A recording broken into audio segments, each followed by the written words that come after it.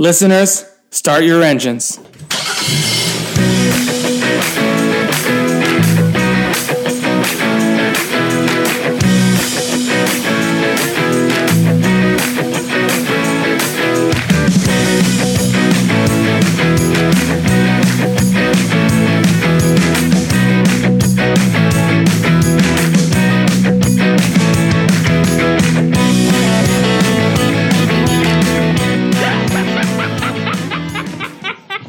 Franchise Detours, Episode 4. Rob here. Find more episodes of this show on Apple Podcasts, Spotify, and other podcatchers, as well as crookedtable.com. On this episode, Kevin Smith from MST3K Motivation joins us to talk about 1990s Child's Play 2. We're continuing through this franchise mega series, working our way through the Chucky and Andy years. But how do you build upon a premise like the original Child's Play? How do you keep deepening the relationship between a boy and his killer doll without retreading the same ground? Let's dig into the movie and find out. Welcome to Franchise Detours, where we believe no movie series travels in a straight line. This episode, we're continuing our Child's Play journey onto the second film. It would be 1990s Child's Play 2, directed by John Lafia, written, of course, by Don Mancini. Actually, Lafia and Mancini co-wrote the first film, which is an interesting bit of trivia. Of course, Mancini takes over writing the rest of the series, I think, independently. And I'm honored to welcome to the show Kevin Smith. Welcome to the podcast. Hey, how's it going? Thanks for having me again. Absolutely. So tell people a little bit about who you are, what you're up, and then I guess your history with the Child's Play franchise. All right. Well, for those who don't know me, I'm Kev Smith, not that Kevin Smith, the one that's pretty much a big nerd for all things riffing. So usually I'm not up to much, just usually talking about MST, and they just had their successful Kickstarter for season 13 and running the Mads is Back Facebook group for them. When I was talking about doing Child's Play, you expressed interest in wanting to come on one. I think the first film was already claimed at that point. And then I think you picked the second of the ones that I had remaining because it's pretty close in spirit to the original 1988 film. What is your experience with Chucky, and when did you first come across him, and what is your ties to this franchise? Chucky for me was one of those things that I saw him and I really wanted to see it. I got into horror films very early. My parents made a huge mistake.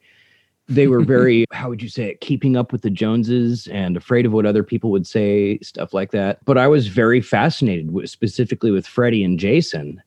And finally, my mom was just like, here's this movie. She handed me Nightmare on Elm Street. She goes, you're going to watch this in the dark by yourself, and then you're going to eat your words. I watched it. I loved it. I rewound it. I watched it again.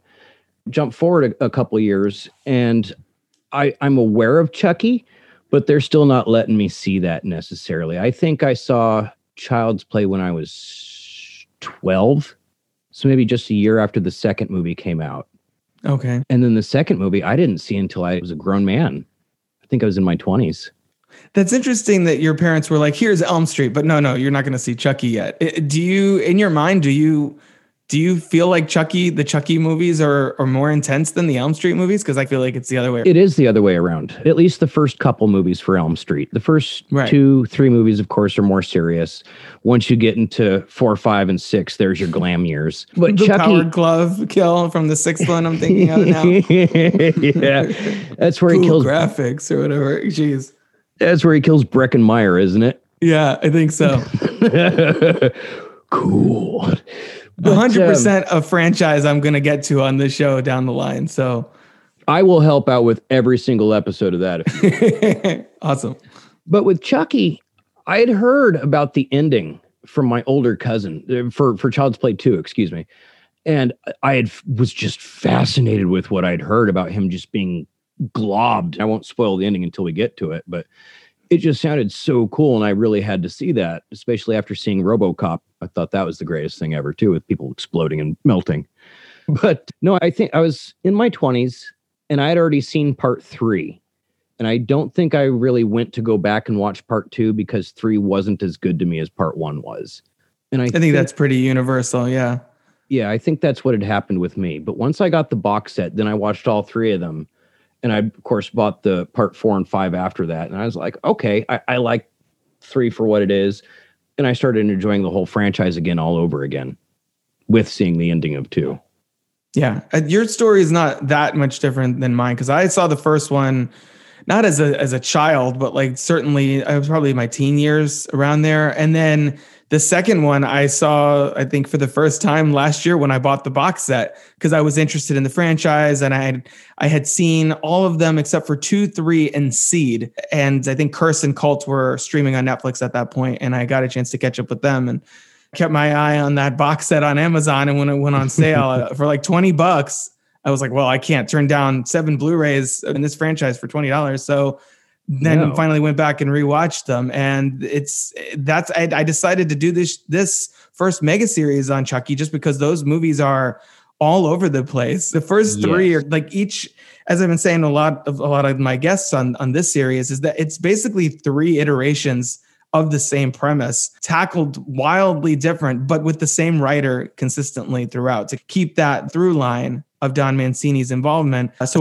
when it comes to the end of Cult, it feels like it's all one piece, even though it's been a wild ride to get to that point. And I still haven't seen Cult yet. The last one I saw was Curse, and I did like the ending to that. It took a while to get there, but I really did like the ending of that. It paid off really well. Yeah. But as far as what you said, as far as it being 3 different entities, that's absolutely true. The first 3 are definitely horror films. The second 2 are horror comedy. And then you go back to horror, new age horror for the last 2, I think. Yeah, I would argue, and people will hear this when I get to Cult down the line, I would argue without spoilers that Cult tries to wrap some of the elements from that middle section of the franchise back in. And that's all I'll say about that. But I would definitely encourage you to check that out, especially if you liked Curse, because Fiona Dora, the main protagonist of that movie, returns for Cult of Chucky as well. And it leaves the franchise in a very interesting crossroads going into the Chucky series that's starting this fall on Sci-Fi and USA. Oh, really? So it's going to tie into that as well? Yeah, it's picking up from these movies. So after Cult, it's picking up that story. Don Mancini's involved and all of that. Like, it's not related to the remake, thankfully. It's continuing the original vision of Chucky. And I think that's part of why so many people I've been talking to about Child's Play, why so many of them are like, oh yeah, fuck that remake. Because the original creator of this character is still involved with this. Brad Dourif, Jennifer Tilly, like they're still on board with this franchise. It's not like a property that's been laying dormant for 20 years. It's like, they're still doing it. It's still happening. What is going on? It doesn't make any sense. So I think there's a lot of jumping on points and off points for people with this franchise. So I totally understand what your reaction initially to 3, I think, which I'll get to next episode. I think 3 is probably the one that contributes the least to the mythos, to the tone, to the stories and the characters. I think this one does a solid job picking up from where the first one left off and continuing it, even if it doesn't take any, at least in my eyes, it doesn't take any like wild swings. Yeah, no, this one doesn't. This stays pretty faithful. They quickly caught you up within the first 5 minutes as far as where certain characters are, where Andy's mom is, where the detective is, why they're not in the movie, which they were supposed to be. But they quickly dust all over that, and then they just continue on. And that's what I really liked about part 2 as opposed to 3. 3, there wasn't a real-time jump that Andy would have been that old, and that's where I lost interest with that. I talk about that on the Bride of Chucky episode, because this one is 1990 and the third one is 1991. And so they're going to do the time jump with Andy and have him be not a little boy and have him be more of an adolescent at that point. They bring in the different actor, but then Bride of Chucky picks up, I think, a few months after Child's Play 3, even though that one comes out like 8 years later. It's this weird, like, time space continuum that the Child's Play movies got stuck in between 3 and 4. But yeah, I agree with you. They get all the exposition out of the way, like, oh, the boy is in foster care and the mom's in sanitarium, and they're literally restoring the burnt doll to I guess, reverse engineer into what went wrong. One of the characters has that theory that somebody, one of the programmers just messed up, just messing with it and having it say obscene things, which I think is pretty funny. And you get a little bit of foreshadowing in the beginning, the fact that we're starting with the good guys like company and the headquarters and the corporate offices. It foreshadows the warehouse sequence towards the end, which I like. Yeah, that was really cool. What they left out is it was during the Christmas season, and that's why it was so packed. And that's why the CEO had such a bug up his butt about keeping everything quiet, because they wanted to push all those out of the factory. They had more to add. They just didn't have all the budget to add it. But they did good with what they had, though. And it looked really cool. Yeah. And when I say it looked really cool in general, but it looked really cool for the budget that they had, because they didn't have hardly any of a budget for this one. This was like an old-fashioned monster movie where you see bits and pieces of Chucky here and there, or the monster, for lack of a better term. And then they just like dump the budget all in the end, and you just got your jaw dropped down. That's what I wished I could have seen as a kid. Yeah, it's true. I'm looking at the budgets right now, and the first one was 9 million. This is 13. So they had a little bit more to work with, but not much. I feel like you're right. I feel like it all went into the warehouse sequence towards the end, which does look amazing. And it's very intimate throughout most of it. Like the first one, how many characters would you say are in this? There's like 6 characters that have substantial lines of dialogue, not counting the guards in the warehouse, who we'll get to that amazing death scene that one guy has, and the kids in Andy's class. Like there's basically like 6 major characters, something like that. Yeah, I believe so. So it feels very focused, again, like the first one. It's that classic Hollywood sequel in that it's like, all right, let's do that, but more. But slightly different, where they don't do anything crazy with it. They just continue it in a traditional sequel way. But I think for the most part it works, and I feel like over time 2 and 3 maybe get lumped together a little bit. But I think this one is definitely much closer to the first one than the third one.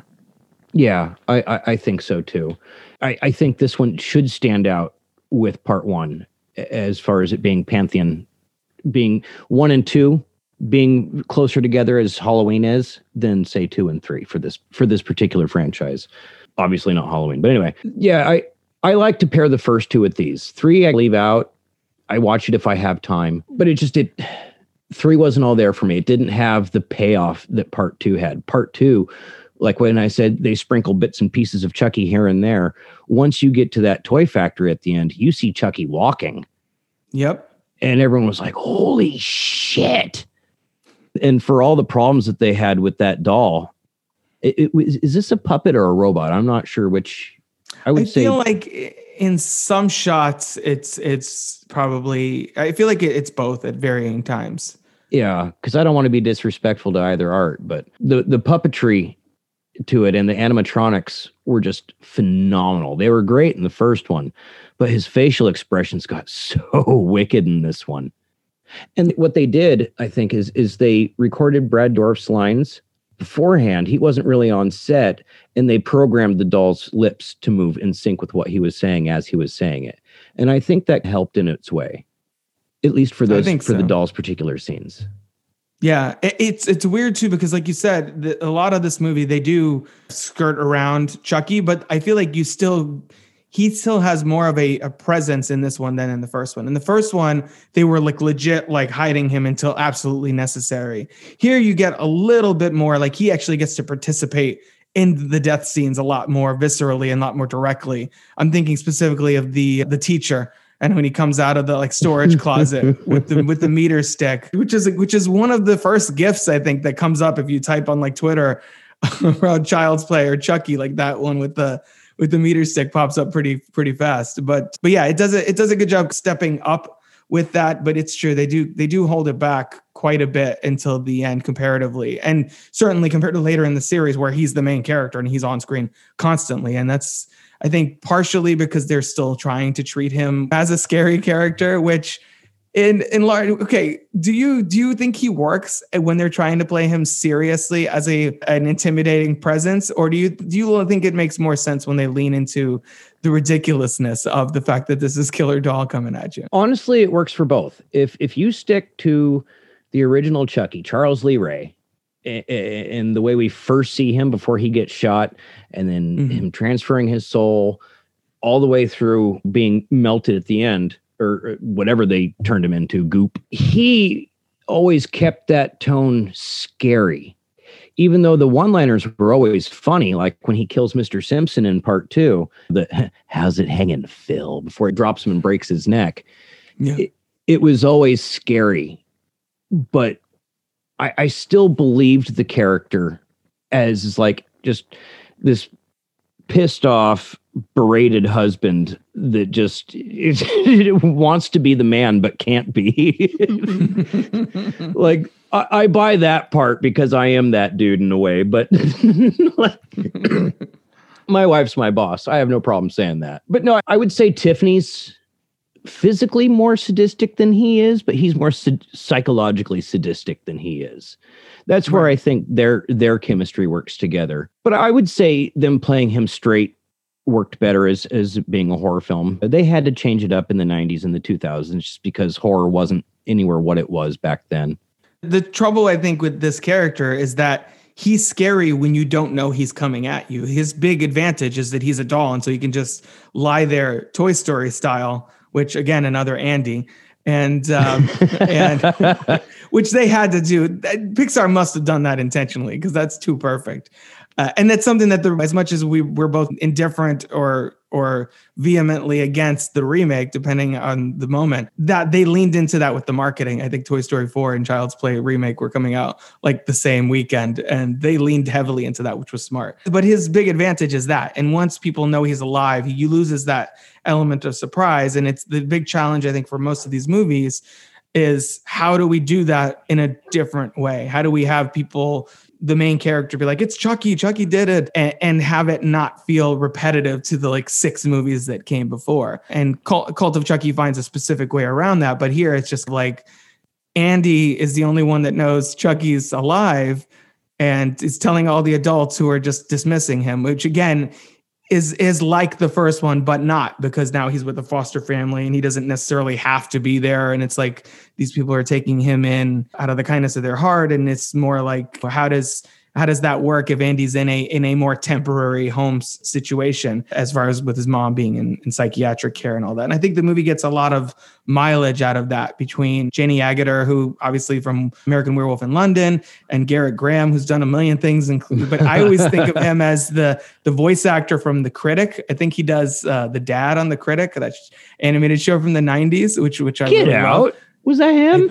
I think so. And I can hear it sometimes at certain points when he talks, but he's done a lot of acting in that way too. But with their conflict, like behind the scenes of them being like, she's trying to be compassionate, and he's like, I don't know, this kid seems damaged. So all of that, I thought they found a way to make it feel fresh enough that it doesn't feel like a retread in any way. Right, because they had no obligation to believe Andy whatsoever. Exactly. Moms, to a point, or parents always have an obligation to believe their child, especially when the thing jumps out of the fireplace at you. But yeah. but yeah, writing The Simpsons the way that they did in this movie worked really well. The bleeding heart and the asshole dad. Yeah. The nose to the grindstone dad, which is everyone was used to in the 80s at that point, or even in the early 90s. That was still very much a thing. But what really quick, before I forget, I want to go back to it. The teacher. Killing the teacher. Not just the beating her and just unmercifully with the yardstick, but pumping her full of air was just awesome. That was the coolest shit ever. You've been very naughty, Miss Kettlewell.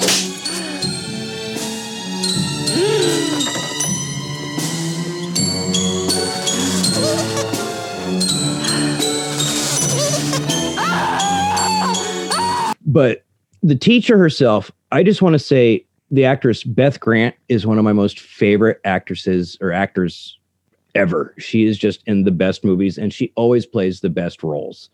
Mm-hmm. She, of course, Kitty from Donnie Darko, who just is my favorite line in the whole movie, almost any movies. I'm beginning to doubt your commitment to sparkle motion. Like, I say that all the time. Anytime someone's like just not 100%. I'm beginning to doubt your commitment to Sparkle Motion. But then, of course, Willy's Wonderland. If you haven't seen that, she was in that most recently, and she is awesome in it. Just totally awesome. Yeah, I need to check that out. I always think of her from Speed. She was in that. I think that was one of the first things I really clocked her in. But yeah, she's a real character actor who just pops up all over the place. Like, I feel like she's in, I don't know, 10% of the movies that I've seen in the last 20 years, it feels like. She's just constantly popping up. And so to see her in a brief but pivotal role as far as the scares are concerned, it was a real treat. And I think with her character too, with Miss Kettlewell, you get a little more of the sense of this sadistic side of Chucky. This is not even a self-preservation thing. This is not even, I need to kill this person to get to Andy. This is just like, I'm going to have a little fun. I'm going to write, fuck you, bitch, on Andy's paper and hide in the closet and then come out and murder this lady before I go continue my mission. And that's something that they get into later with Seed when Chucky and Tiffany are like, oh, we're addicted to killing. He's like, I can stop anytime I want to. Violins are bad. Oh boy, it's wild that movie is in the same franchise as this one. To get back to that point, it's crazy. Yeah, so I like that it continues Chucky's quest for Andy's soul. And one thing that I noticed in this one, rewatching it for this episode, is that obviously his soul is just still in that doll, because every one of these sequels has to find a new way to justify, all right, how is Chucky back this time? In 3, they literally shred the doll to pieces. So in 4, she has to put the soul back and stitch the doll back together, which is why you get that great design of Chucky with like the stitched up face. Yeah. And here, his soul, I guess, was still lingering in that doll that they just repaired. And they stick to this rule that they established in the first movie, that he can only go into the body of the first person whom he revealed his secret to. And I feel like that falls by the wayside later in the franchise. Am I correct in that? Yeah, I would say come Bride of Chucky, that goes away completely. Well, in Bride of Chucky, there's an amulet that you need to do the incantation and everything. Oh, that's right. But Andy's not mentioned at all in parts 4 or 5, is he? No, he's not.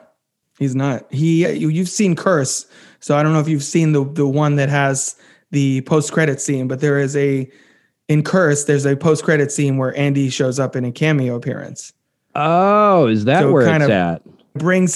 Starts bringing him back into the fold. And which is what I was saying when I said that part of how Cult threads the needle back through all 6 previous installments in varying ways. So I do like that it keeps the Andy story going, and Chucky's still hell-bent on getting out of that doll. How do we feel about the way Andy as a character develops from the second one? You have the limitation of dealing with a child actor. You have the Home Alone of it all, where it's like, okay, you're put in the same situation again. How are you going to deal with it this time? And you're a child. So presumably you learn something, but also you're still a child. How does this movie take that on?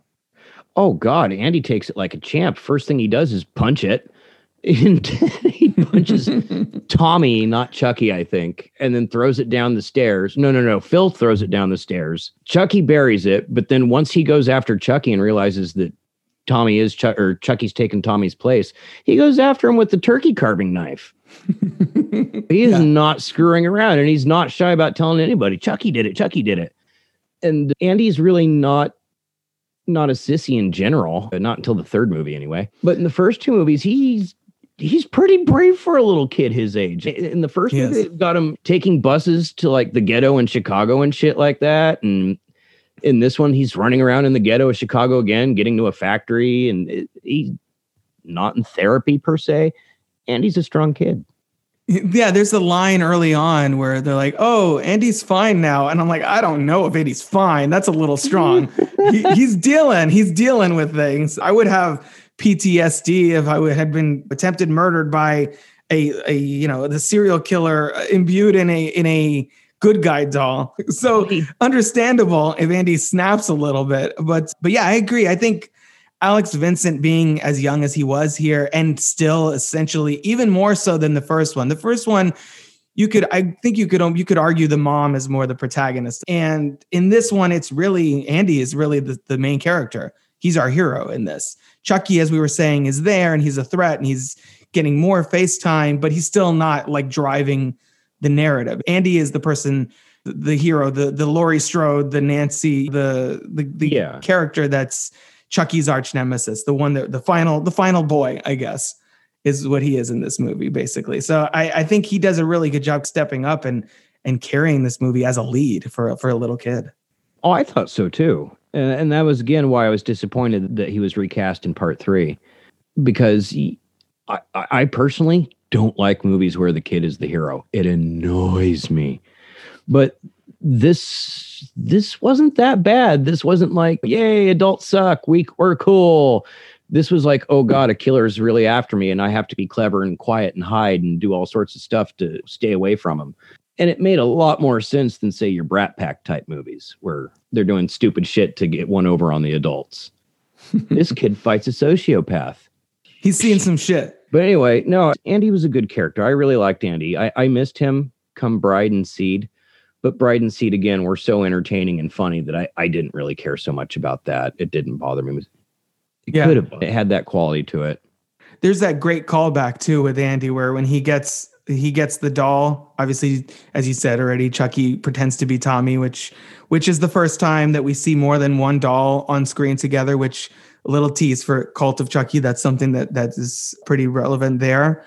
I don't want to ruin it for you, but so I would definitely encourage you to watch that before we talk about Chucky after this call. But he checks the batteries, which I thought was a beautiful callback to that obviously famous scene in the first movie where his mom checks the batteries. There's no batteries in there. And then Chucky like flips out like, oh, you fucking bitch. And like tries to bite her and stuff, which again, he's doing the biting move again in this movie, I think on Kyle later in the film, which I thought Chucky's got a very, very small bag of tricks, I guess.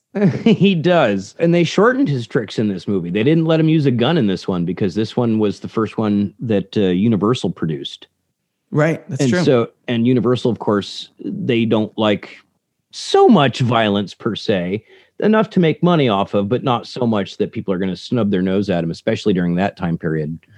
But no, they limited his arsenal. They upped his one-liners, but the kills were better, I think, in this one with the teacher and Phil. I think it just, they mixed more together that worked well, that made up for the lack of what they had in part 1 for it being scary. As far as, like you said, not seeing Chucky move until, like you said, really, until she turns him over and checks the batteries.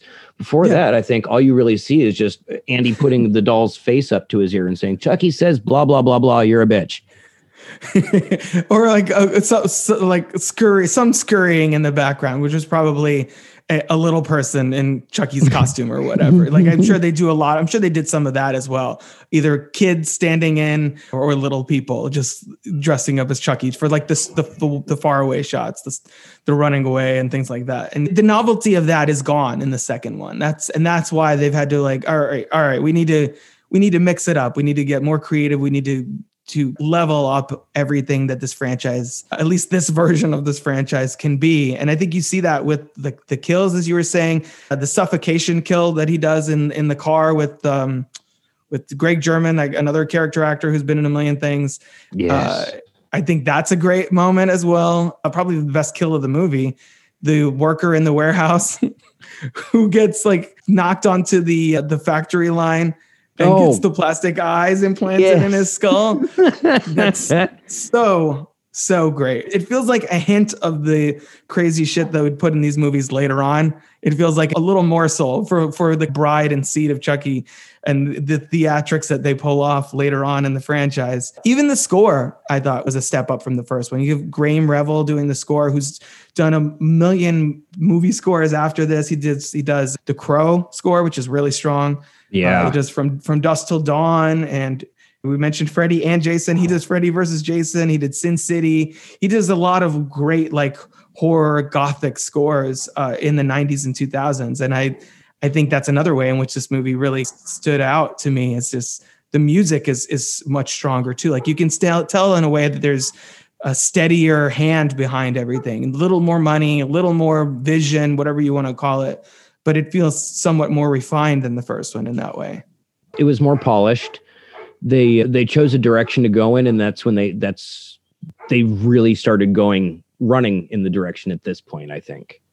Yeah, totally. I do also think that the only character that this movie really brings to the pantheon, and this is a character again that shows up, it sounds like will be a player on the show and may or may not have a cameo in the post-credit scene for Cult, but it brings Kyle into this. And I think Kyle is a really interesting character too, because she's also seen some shit and she's been through lots of different foster families, and she's old enough that she's more in line with the adults, but she's young enough that she can empathize with Andy. She's the perfect, in a movie where it's essentially Andy's word against the adults. She's the bridge between those two worlds. You know what I mean?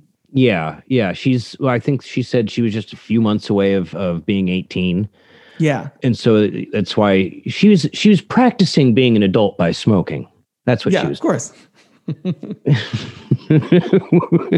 Which was actually a really funny scene. Don't do that. That shit's bad for you. As she takes a drag. But no, I had heard that she was in Cult of Chucky, and I got excited about that. But see, I'd heard Andy was in Curse of Chucky, and I looked and I watched it twice, and I didn't see him. I was like, well, fuck, was it the flashback scene that they have to give him credit for? So thank you for telling me, because now I will go back and watch that. I do own Curse of Chucky, but now I'm going to go out and buy Cult of Chucky. Nice. She's in, it might only be in the unrated version, which is not the one that I saw most recently, but because my Blu-ray has both the rated and unrated version. And there's a couple shots that are of the gore, obviously, and stuff. And then there's the post-credits. She's only in the post-credits scene. Andy is in Cult more throughout, but Kyle's only in the post-credits scene of Cult. But my understanding is that both of them will be a part of the series, which is interesting because, like I said, they're tossing everyone that's really substantive to this franchise back in the mix. And I'm really curious to see how that's all going to shake out. But I love that they form a friendship here, and that apparently in the later movies, that friendship seems like it's still going strong, and it's partly forged by this secret, by them being the only ones that have seen Chucky in action. And I think that it's fun to give Andy a surrogate big sister in that way. Yeah, that was special. She was her, oh God, Billy Madsen. She's her own little Billy Madsen. She's the wannabe bad orphan, but she's a good person at the same time. Right. So she was a fun character. I'm glad to hear that continues on down the road. That makes me happy. That makes me really happy, actually. That's, to me, the equivalent of seeing Nancy on Nightmare on Elm Street 3. Like, oh, right on. Yeah, exactly. You got to keep those. That's the thing that I really like about doing this show, is seeing how these stories play out over the course of several films. And when you have those more serialized elements like these recurring characters, it makes the whole journey feel more epic in scope. It makes it all feel more worth it. You feel like you're part of a little club when you get all these characters and references and everything like that. And so it's cool that they have kept Kyle in the loop. And I think Christina Elise is she's really strong in this movie with the material that she's given and everything. And so it's fun to have Andy not be alone completely this time, and to have another kid running around dealing with Chucky alongside him. And there's a nice 15-minute chunk of this movie, I feel like 10 to 15 minutes, where it's Kyle and Chucky. Like, there's a fight in the house. They get stopped by the cops. He's making her drive to where Andy is. How much further till we get to the kid? A ways. Step on it! What's the rush? If I don't get out of this body soon, I'll be trapped in here! What are you looking at?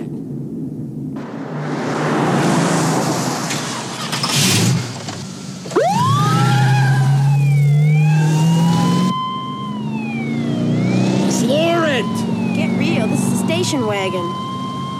Shit! Pull over. And there's like a whole sequence there where she stops the car suddenly and he flies out the windshield and he's hanging out of the car. Like, there's a whole, right? There's like a whole great Kyle mini movie shoved into this thing right between acts 2 and 3 or something. And I love that we get that time with her, and that she gets her own mini adventure Yeah, while they're both trying to get to Andy. That was cool for a couple of reasons. One, I don't remember if that was her first movie or not. It very well may have been, but she was good enough as an actress, even at that time, early in her career, that it was fun to watch her interact with Chucky. She was believable and not purposely or not accidentally cardboard when she was talking to that cop saying, "You have no idea it's getting him to shut up this trick." That's not an actual quote, but basically trying to hint the cop that there's something wrong with the doll. Right. But no, she did really great. And she was fun. The other thing that was really fun about Kyle is that gave Chucky the ability to do scenes that you couldn't do with a kid. Not so much Andy specifically, but a kid can't drive the car. A kid can't fucking crash him through the fucking windshield after the buckle your seatbelt pun. She got to do a lot more, or got to let Chucky do a lot more, I think, by being that second person. And I wouldn't even say sidekick. I'd just say second person. She evolves into a co-lead in this movie in like the second half, which I love that. And she gets a lot of hero moments too. She's got, he flies out of the windshield and he's like against that thing and she pulls back and tries to ram him with the car. And I'm like, hell yeah. She gets like an Indiana Jones moment with the gate at the warehouse where she runs and rolls under it. She doesn't have a hat to catch. That's the only thing that's missing there. But yeah, it's cool to have for Andy to have someone have his back, because in the first one, as we were saying, his mom doesn't find out anything until way late. And to Kyle's credit, she never really legit calls him out and been like, "Oh, you're a liar. Like, why are you doing this?" Blah, blah, blah. Like the adults, she does question, "Well, how did you tie yourself up like that?" And then when she comes in, Chucky has him tied up and is ready to do the whole hide the soul thing. Then Andy gets caught by Phil, and I forget the other character's name. And she's there. Everyone's just trying to solve the mystery of like, well, how did that happen? What was Andy up to? And like, how did that even work? Because the adults think Kyle did it. Kyle obviously knows that she wasn't a part of it. And so she doesn't really ever, when he's leaving the house, he says, "Be careful, Kyle. He's still down there." And she doesn't like, yeah, whatever. Like she, I think, is on the fence. Like she doesn't buy into that this is Killer Doll in the house, obviously, right away. But she doesn't necessarily dismiss the kid out of hand either, which I think that counts for something, that she understands not that kind of trauma that he's been through, but she kind of relates and connects with him enough to give him some benefit of the doubt. Yeah, she doesn't make him feel bad for telling the truth. Right, exactly. And that's pretty much what the adults do is shame him for telling the truth, because that's ludicrous. And yeah, she thinks it's ludicrous too, but she knows something happened to him, and that's enough for her. And that makes her a good character, good sister, good friend, good whatever. Absolutely. We already talked about the warehouse finale and how great that is. I do think it's cool that there's a couple visual homages or references that I noticed in here. When Joanne's, that's the character's name, I found it now.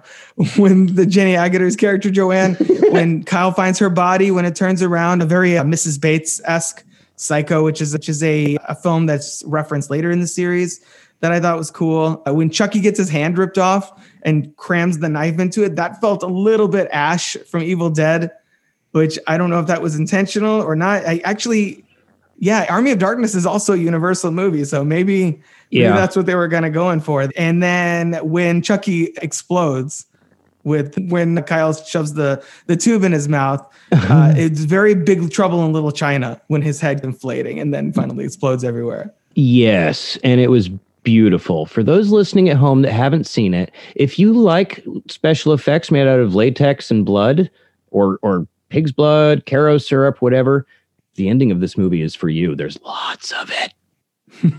Yeah, there is. So he gets put into that machine where I guess the molds, it's supposed to mold the doll, and he gets all smushed and gets his legs cut off. And then he's dragging after on Andy, because at a certain point, this just turns into, it's not even about, "I'm going to get in your body." Like he actually literally does the whole chant, which is much longer here than it is anywhere else in the franchise. I guess to build suspense, you got to cut these movies a little slack, and it doesn't work. I think it's the first time we see him actually complete the chant at all in the franchise, and it's too late. And so then it just becomes Chucky, just pure vengeance going after Andy, which is fun because you get to see him be a little bit desperate. You little shit! Do you know what you've done? It's too late! I've spent too much time in this body! I'm fucking trapped in here! What the hell? Andy, run!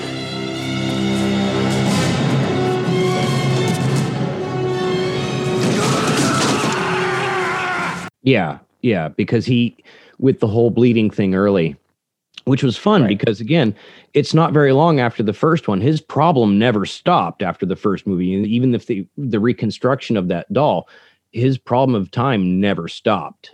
So I liked that continuity there. I liked that it was too late for him. That sealed the deal that there's going to be always going to be a killer doll named Chucky. But then I don't remember. I don't know if you've already watched it or not. Did they cover that in the third movie? Do they stick with that? I don't think they do, because there's scenes in there where he's again trying to transfer his soul. The other thing too that I was just thinking is that his soul in some of the other movies, his soul gets, like Tiffany in Bride of Chucky reconjures his soul and puts it in that doll again to bring him back. His soul isn't put back in the doll in this one. It's still there. So I wonder if it's been in there all this time while the doll was mangled and inoperable. I wonder if that's part of why he seemed to run out of time pretty fast in this one. I think so, yes, because come Bride of Chucky, are they new dolls?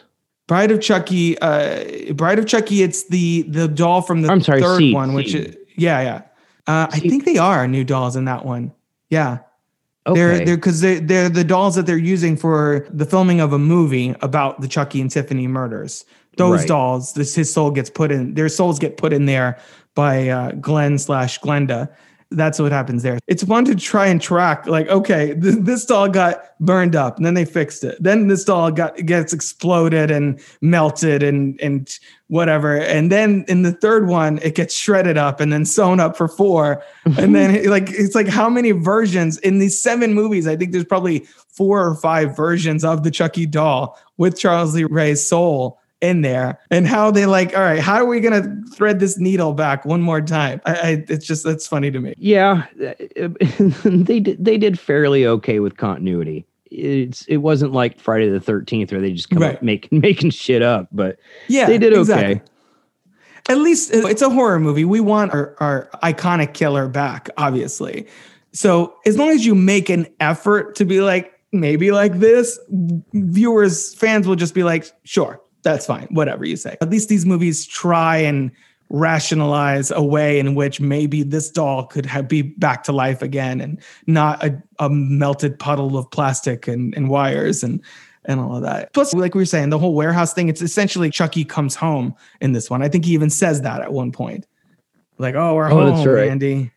Which I like that aspect of it too. It's taking that character in a way back to an origin, at least for his doll self. And then of course we do get Andy defeating him again, which I think is, until Kyle's an assist, I guess, with Kyle. I think it's important that Andy is the one to defeat him because, like we said, Andy is the hero here. Right. And Kyle, if I remember correctly, she was busy doing the stunts on the conveyor belt before going into she was busy doing that while Andy was doing all the hard work. Right. Exactly. Damn it, Kyle. Pull your weight. We just said you're the co-lead of this thing. She's taking a nap in the middle of this fight. Yeah, exactly. There's that great shot where Andy's like trying to climb up the conveyor belt and sliding down, and it cuts like almost like a POV shot of Chucky popping up and going at him. And I thought that was really cool too. The camera work I thought was much stronger in this one as well from the first one. I think part of that is because the editing. Like I said, with Universal, they only like so much violence. So you didn't get to see like the hammer to the forehead in the first movie. You got to see more or less Chucky just swinging a yardstick and a lot of blood. I think they had to be more creative with the editing. It wasn't like, people are going to hate me for this, it wasn't like the new Halloween movie that was edited so poorly that you're like, I bet there was a good movie under there somewhere. They edited this well enough to where I don't think it would have earned an R rating today. Mm-hmm. Other than the language, I don't think the violence that they had necessarily would have earned an R rating today. Yeah, no, that's probably true. It's definitely among the tamer movies in this franchise, I would say, violence-wise, for sure. Yeah, if 90s movies, 90s superheroes movies have taught me anything is you can make anything great by editing it. So, or you could try to make anything great by editing it. So, but this was done well. I liked this movie a lot. There wasn't a whole lot of editing. Well, there was a lot of editing that needed to be done, but with the planning that I think that they had for the special effects, despite the doll not always working, I think they did really well with this one, with keeping it just as creepy as the first one, but still, like you said, fresh reviewers do want to be like, let's go see that again, because it is one of those theater movies where I wouldn't mind seeing that a second time.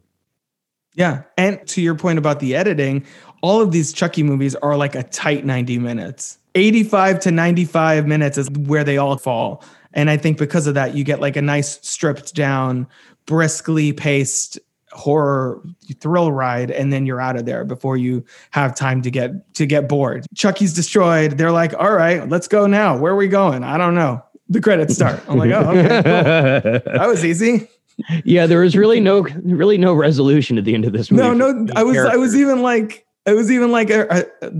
isn't there a denouement? I forgot. Isn't there like something like, no, let's just walk. Let's just keep walking until because literally neither of them have a home anymore. They were with the foster family and now they're not. So I have to imagine they just hung out on their own for a while. I forget. But is there anything specific about Child's Play 3 you want to get to? Because I want to touch on some larger questions for this franchise. I would like to point out, again, I can't think of the actor's name. I've never called him by his first name. The gentleman that plays the barber in Military School is the same actor that plays Uncle Frank in Hellraiser, and he is the scariest motherfucker alive. I love him. He deserved the death he gets in part 3. He deserves it. No, again, the questions that I would have for part 3 would be the continuity questions, as far as does Chucky still have the ability or time to transfer his soul into Andy?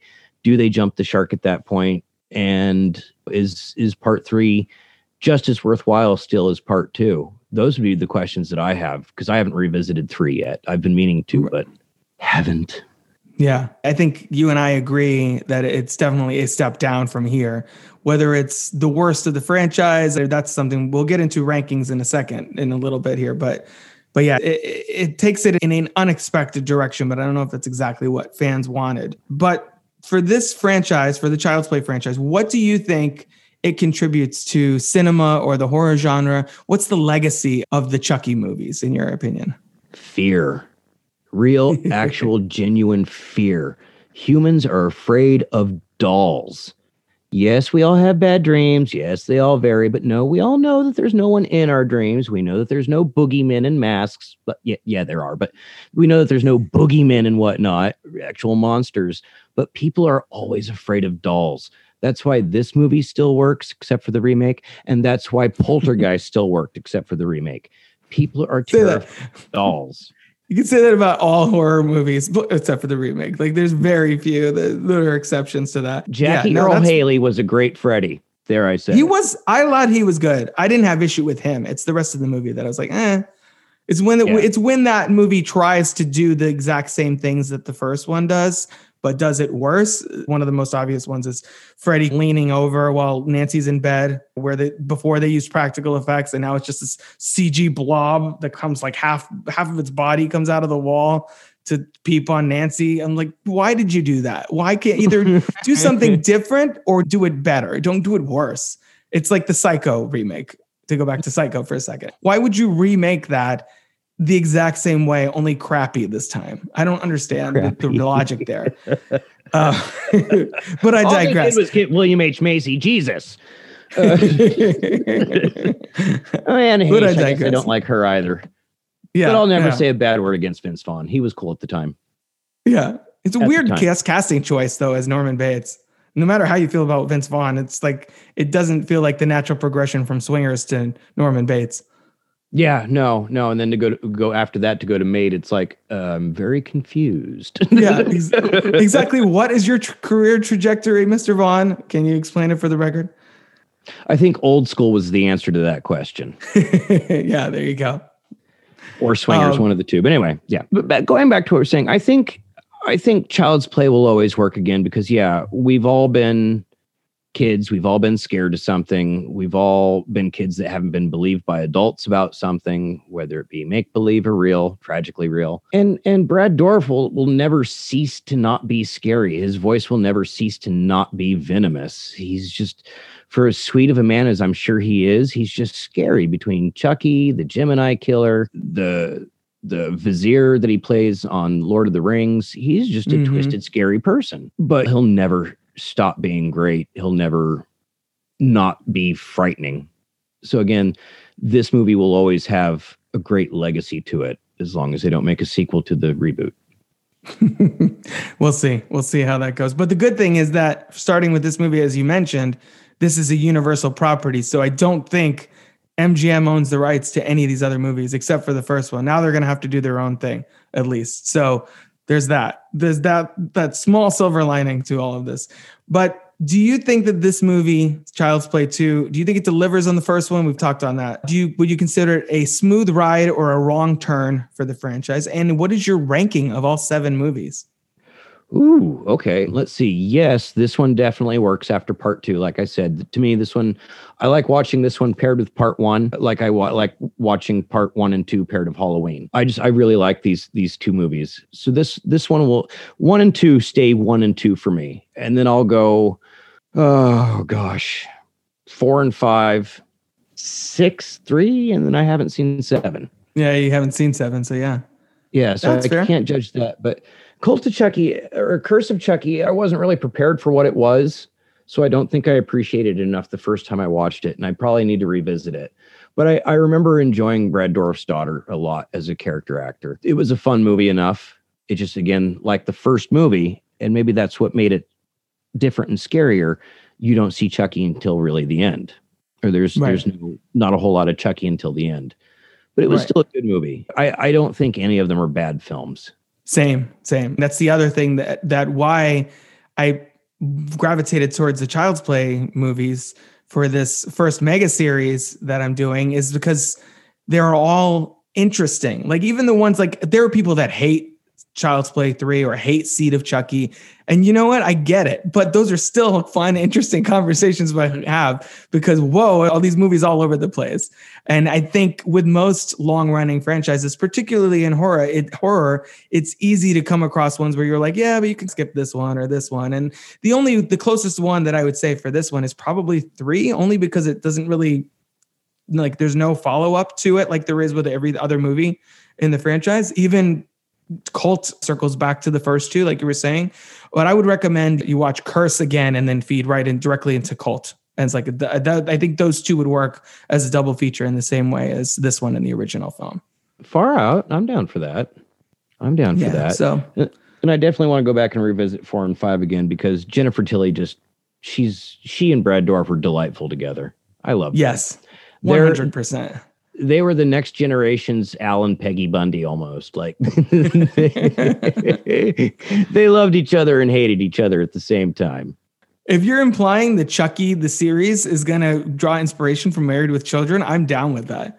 I can see that working out. But yes, because after 3, as I was saying, the franchise hit a little bit of a creative low, and then Jennifer Tilly comes in Bride of Chucky, and then it's just completely re-energized. And it's like now Tiffany is in the same conversation with Chucky. Like they're an iconic horror duo now, which I think is unique in the genre.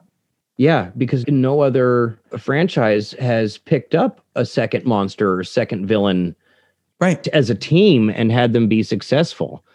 Most movies where you get 2 or 3 villains, that's jumping the shark and the movie sucks. These, to me, improved.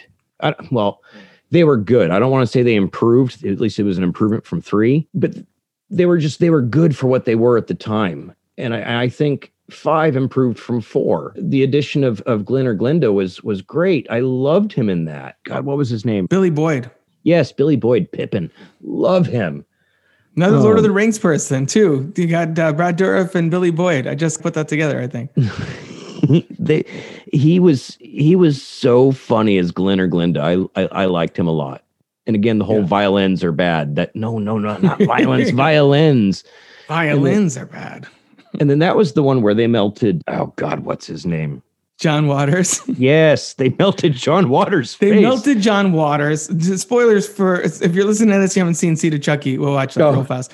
And then Sorry. come back to the end of this episode. But they melted John Waters, and he drives who is supposed to be a lookalike, who is supposed to be Britney Spears off the side of the road.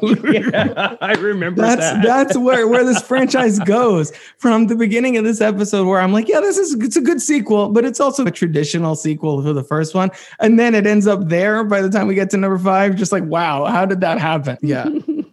It's a wild one. Kevin, thank you so much for coming on the show. Can you tell people where they can find you on social media?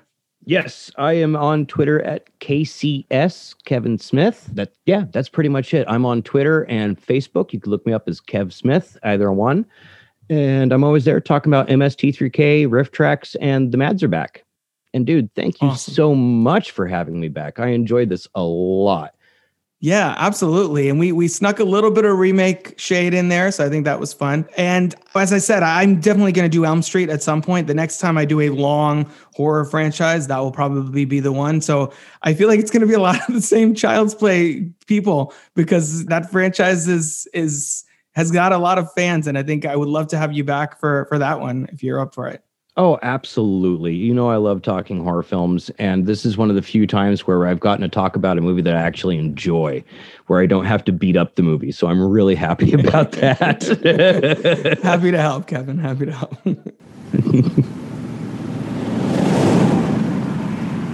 Big thanks to Kevin Smith from MST3K Motivation for coming on to discuss 1990s Child's Play 2.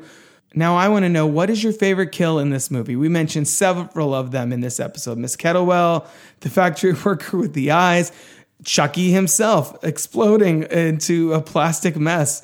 What is your favorite moment in this movie? I guess as far as the kills are concerned. Let me know. You can find me on Twitter at Crooked Table, the same handle on Instagram, and via email at robert@crookedtable.com. We'll be back next episode with Child's Play 3. Surprise, surprise. But for now, that's a wrap on another Crooked Table production. I'll catch you next time.